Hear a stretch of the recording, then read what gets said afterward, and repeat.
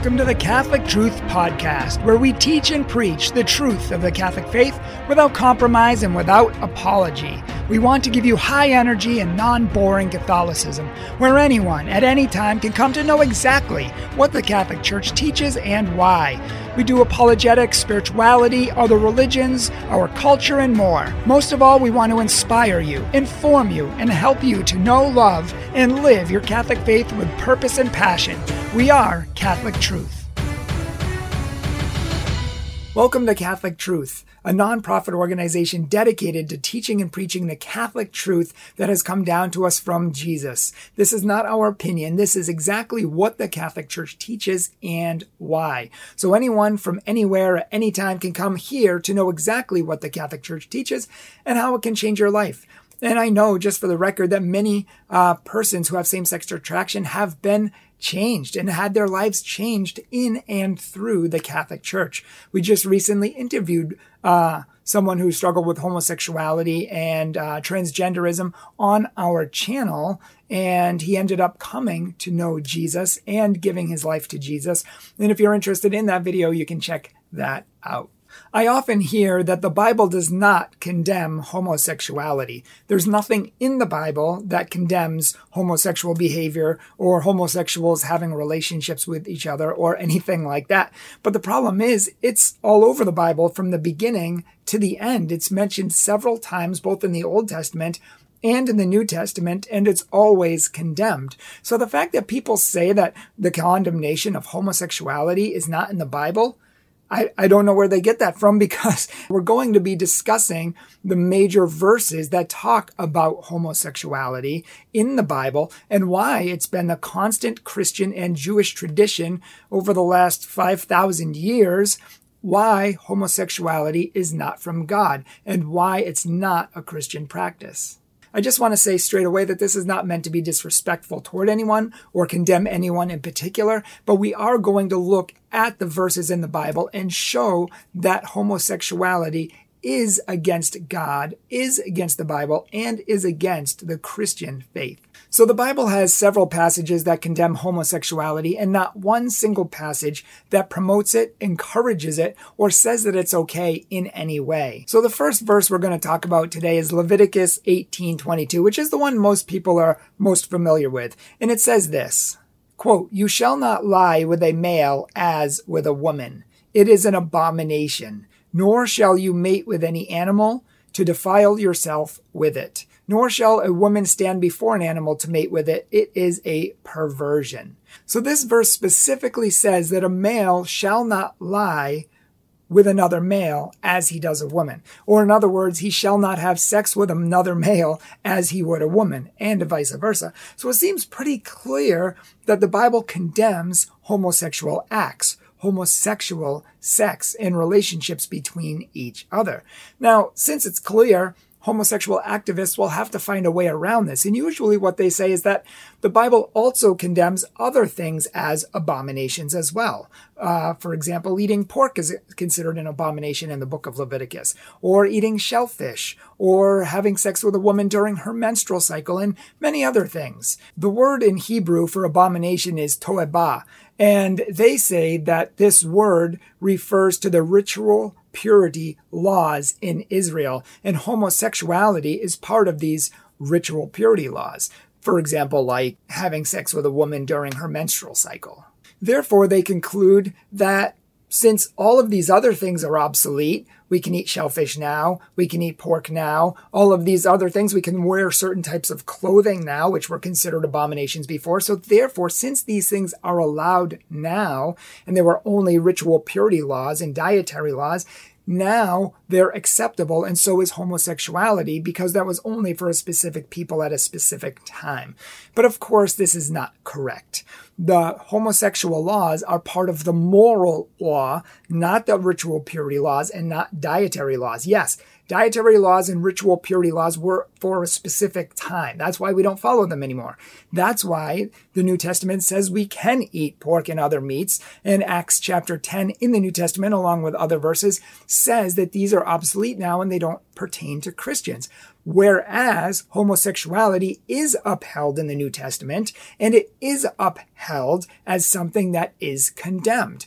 And you'll see throughout the Bible that things like murder, bestiality, adultery, and other things that are part of the moral law in Leviticus are also upheld in the rest of the Bible, because these are the moral law which are forever. They don't go away. So adultery, bestiality, homosexuality, all part of the moral law, and they are not part of God's plan. They are not obsolete, and we cannot practice them. The next verse comes from Genesis chapter 19, the story of Sodom and Gomorrah.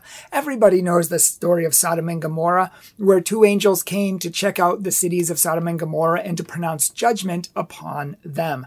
They stopped first with a man named Lot, who was a righteous man, the Bible says. The Bible says that he lived in Sodom and Gomorrah, and he was constantly surrounded by these men who had sex with other men.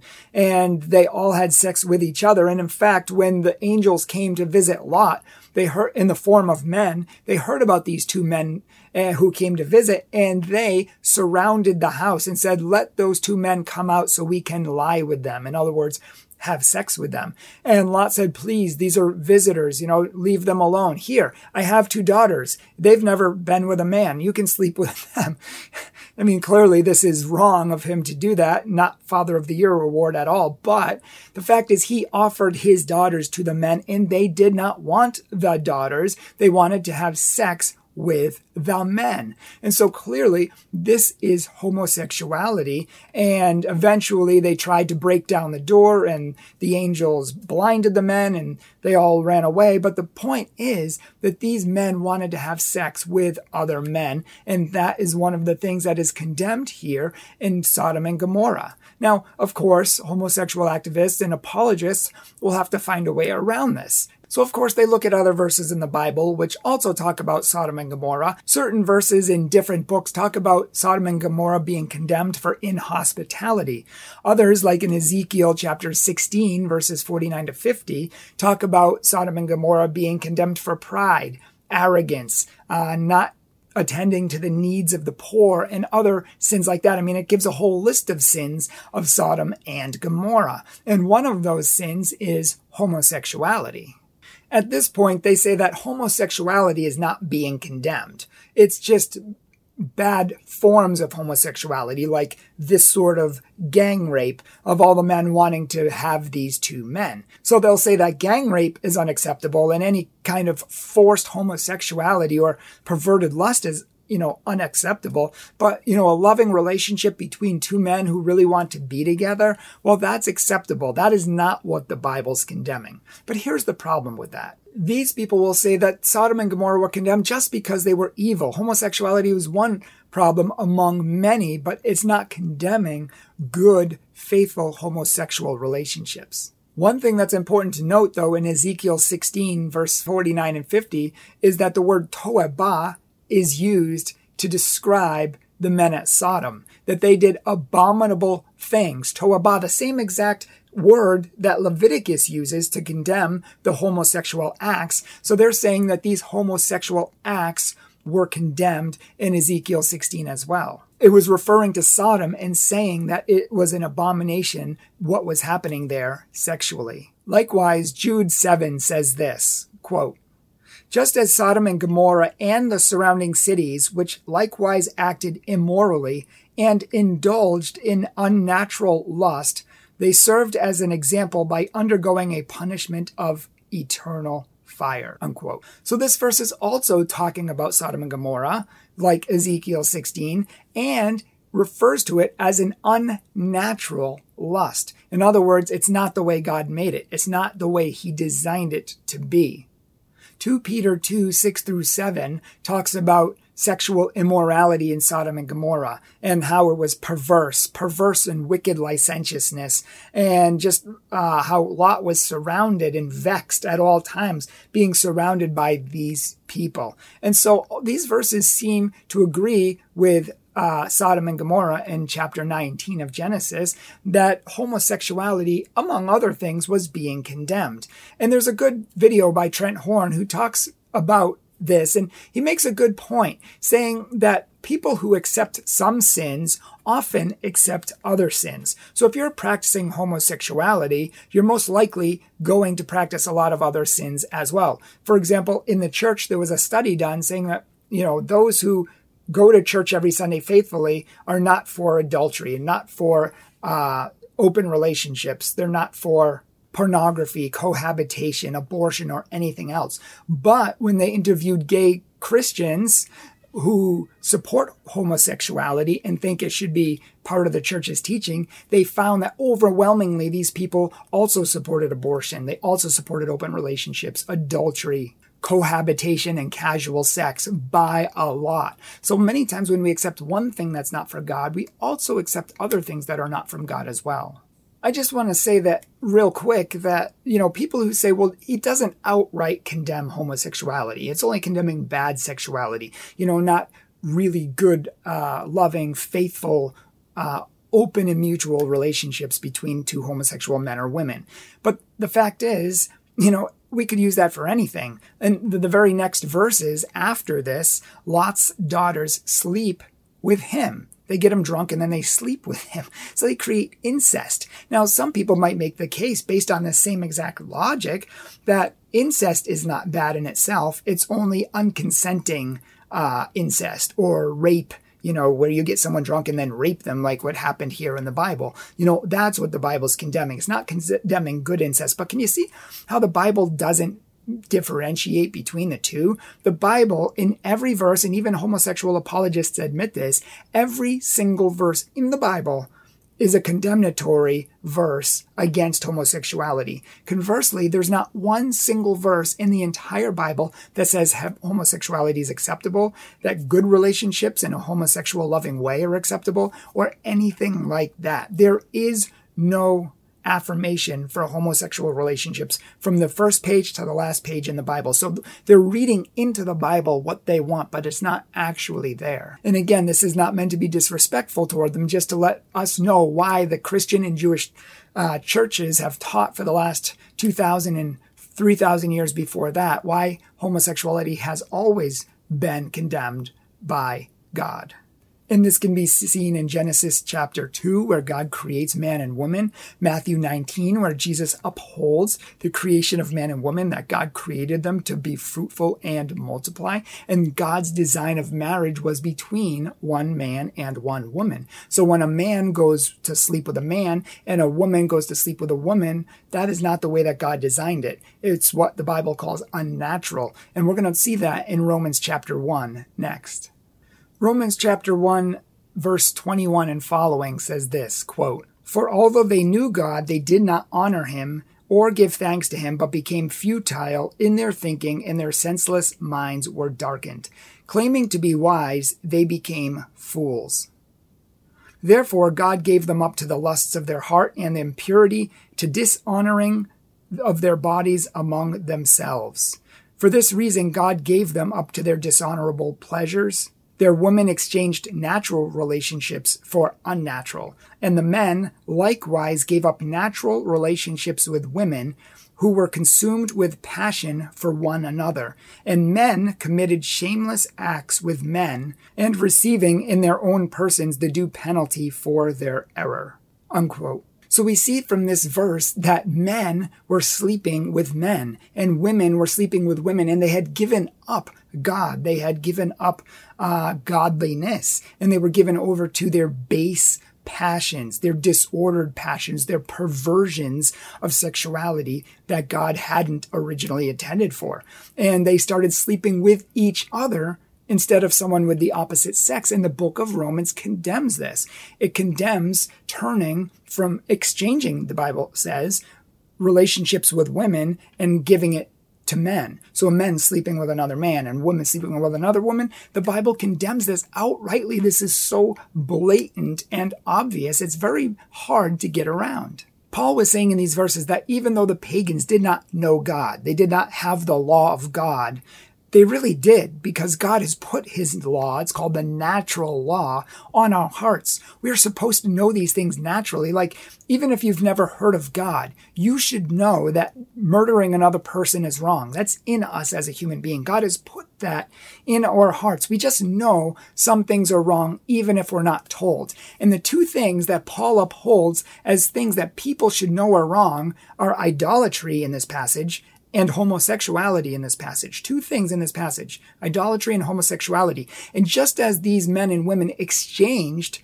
worship for the true God for false gods and perversion, so they exchanged true relationships and true sexuality for false relationships and false perversions that weren't from God. And thus the Bible says they were going to be punished for that. And again, homosexual activists and apologists will say that's only condemning some forms of homosexual behavior, the lustful forms, the forms that deviate from God's plan. But it's not talking about gay Christians who love God and love each other and are having a healthy relationship with each other. But again, the Bible doesn't distinguish between good and bad. It just condemns homosexuality in general. Now, some apologists will say that unnatural or natural refers only to customary things in the Bible.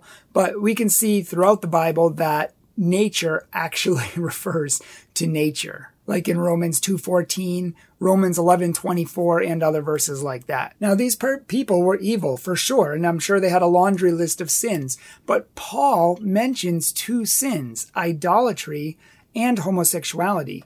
And these are two sins that we'll see in a second that are condemned in 1 Corinthians 6:9, where it says that idolaters, homosexuals, adulterers, and others, fornicators, and other people like that will not enter the kingdom of heaven. So all of these passages together seem to create a context that homosexuality, is not part of God's plan. The practice of homosexuality and, gay sex and that sort of thing. It's not part of God's plan. The natural part of God's plan is male and female marriage. And we can see that even in our body parts. If you look at men and women's body parts, we know they go together. That's their natural function. The natural function of a liver is to remove foreign waste from the body. The natural function of, let's say, a heart is to pump blood and oxygen to other parts of the body. So each body part has a function that works the way it's supposed to work. It's the natural way it's supposed to work. And a man and a woman who have private parts, their natural function is sexuality, that when they go together, they create life and keep life going on the planet. That's why God created marriage as an institution and said, be fruitful and multiply. In other words, love each other and have children. These two parts are necessary aspects of marriage. You have to love each other and you have to be able to have life, children, and that sort of thing. But the natural function of those parts is sexual relations. It's children and children in marriage. The backside and going in the backside, no disrespect intended. The natural function of the backside is waste. It's to excrete waste from our bodies. It's not meant to be for sexual pleasure, sexual relationships, or anything like that. That is an unnatural perversion of what God originally intended. Some people say that the Bible just condemns lust. And, even in heterosexual relationships, throughout the Bible, heterosexuals are called out for doing unnatural things as well in regard to lust, and that's true. And so they're saying, just as heterosexuals can have good relationships, but, you want to stay away from the bad, false ones, so homosexuals can have good relationships too, and you just want to stay away from the false ones. But that's problematic. The problem with it is that the Bible condemns, and only condemns, homosexual relationships, whereas the Bible, yes, condemns lust even in heterosexual relationships, but also upholds and promotes and teaches heterosexual relationships. Starting from Genesis all the way to the book of Revelation, you see God's design in man and woman, the complementarity of the sexes, God's design for marriage, and you see the proper use of sexuality upheld. You never see that with homosexuality because it's not part of God's plan, and there's not a page in the Bible where it says that it's okay. That's why homosexual activists and apologists have to add what they think the Bible says, because it's not actually there. The last verse we're going to talk about is 1 Corinthians 6:9, which says this, quote, "Do you not know that the unrighteous will not inherit the kingdom of God? Do not be deceived. Neither the immoral, nor idolaters, nor adulterers, nor homosexuals, nor thieves, nor the greedy, nor drunkards, nor revilers, nor robbers inherit the kingdom of God," unquote. So this verse says, among other sins, again, just like Romans 1, idolatry, but also homosexuality, the practice of homosexuality is wrong. Just having same-sex attraction is not sinful, is not wrong. You might not have even chose that. You may have had it since your earliest memories. That might not be something you even want. To just have same-sex attraction is not necessarily sinful. It's what you do with it. Similar to how you might be in marriage and you might want to go off with another woman who understands you more and you connect with her more and you might relate to her more and you might even say you love her more, but you might think that in your mind, but as soon as you act on it, I mean, of course, if you fantasize about it, it's sinful too, but just to have an attraction to another woman in marriage is not sinful, but to go act on it and to commit adultery with your wife, that is sinful and that's problematic. So when we act on these things, that's where the problem comes in. And that's what it's talking about in this passage too. The Greek word here used in 1 Corinthians 6:9, there's two Greek words. One is malakoi and the other is arsenokoitai. And both of these refer to homosexuality in some way. I mean, there's different variances, there's different word uses, but I mean, especially arsenokoitai, most even homosexual apologists will admit that it has to do with male sex in some way. I mean, you get the word male and coitus or male sex, bed, all related together. So they know it's talking about male sex in some way. I mean, they try to justify it and say this or that, but, it's talking about sex trafficking. And the other one's talking about just being cowardly or weak. But in reality, they're put together. And one is talking about a more passive role or passive participant in male sex, and the other is the active or dominant participant in male sex. So it's talking about male sexuality, male on male sexuality, male on male relationships, and that's what it's condemning here in 1 Corinthians 6:9. In a very narrow sense, arsenokoitai could refer to prostitution or trafficking of some sort, but again, that's the very narrow view. The same word is used in a much broader sense to refer to men engaging in sexual activity with other men. And again, that's what's being condemned here in 1 Corinthians 6:9, along with idolatry, fornication, and other sexual licentiousness and perversion. This is just a brief treatment of all of these passages, 6 passages specifically, and all of them are negative in regard to homosexuality, and none of them are positive. None of them justify the behavior. None of them make distinctions. None of them, Paul could have, if he wanted to, said that males can have relationships with other males if they're loving and kind and they're not lust-filled and they're not, based on utility or using the other person or rape or anything like that. He could have said these things, but he did not. The only type of language we have in the Bible is the condemnation of homosexual relationships and acts. Again, having same-sex attraction is not sinful, but acting on it is. That has been a constant tradition of the church, the Bible, Judaism, everything. And only today do we have revisionist theologians, people who are trying to revise the Bible to fit their own teachings and lifestyles and working really hard and doing a whole lot of mental gymnastics to get around these things. If you read all of the earliest Christians, they're unanimous in condemning homosexuality because it's not part of God's design. Men and men can't go together. If there were only 2 men on the planet, what would happen?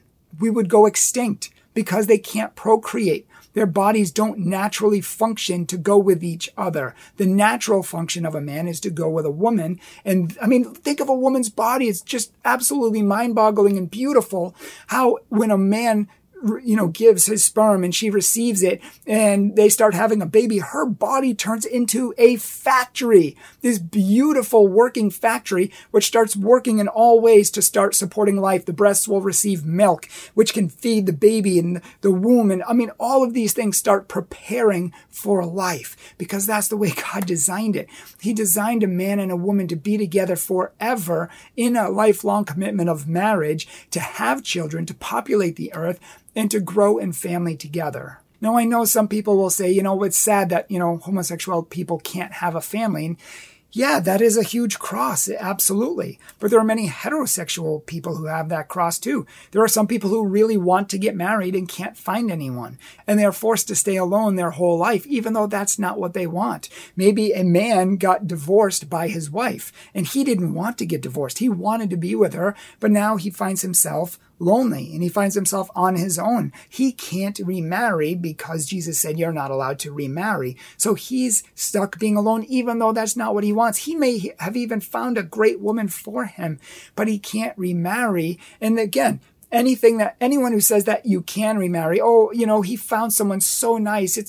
Don't you just want him to get remarried? These are all emotional arguments based on feelings and not based on facts, based on what we feel and not what God says. And we have to be careful of inserting our own feelings in place of what God says. And yes, these are crosses, but there are great organizations that are out there to help people, like Courage, who is filled with people who have same-sex attraction and are there for each other, supporting each other, growing in love and purity and serving God. And check out our video by Hudson Biblow, who said that he, in his early life, had homosexuality and transgenderism and came to know Christ and has never been happier, has never been freer, has never been more fulfilled. But check out that video because people are happy. Sex does not make you happy. It's temporary. Only God makes us happy. Only God fulfills our hearts. Only God can give us that love that we strongly desire. I was just as happy before marriage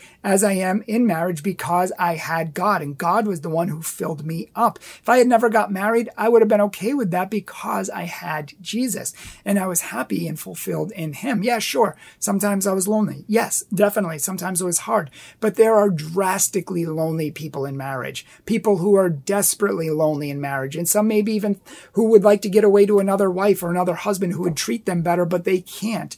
And our life is full of crosses. But the bottom line is we can't change God. We can't change his word. We can't change his truth. We only have to surrender and ask for God's help because he's the only one who can give us the life, the joy, the peace, and the fulfillment and the eternal life that we are truly seeking. So many times everyone else is making the narrative of what God teaches, when in reality, we need to be the one giving the narrative of what God teaches because he started the one holy Catholic and Apostolic Church. Support us on Patreon, support us on PayPal. We need about 20 monthly donors giving about $20 a month.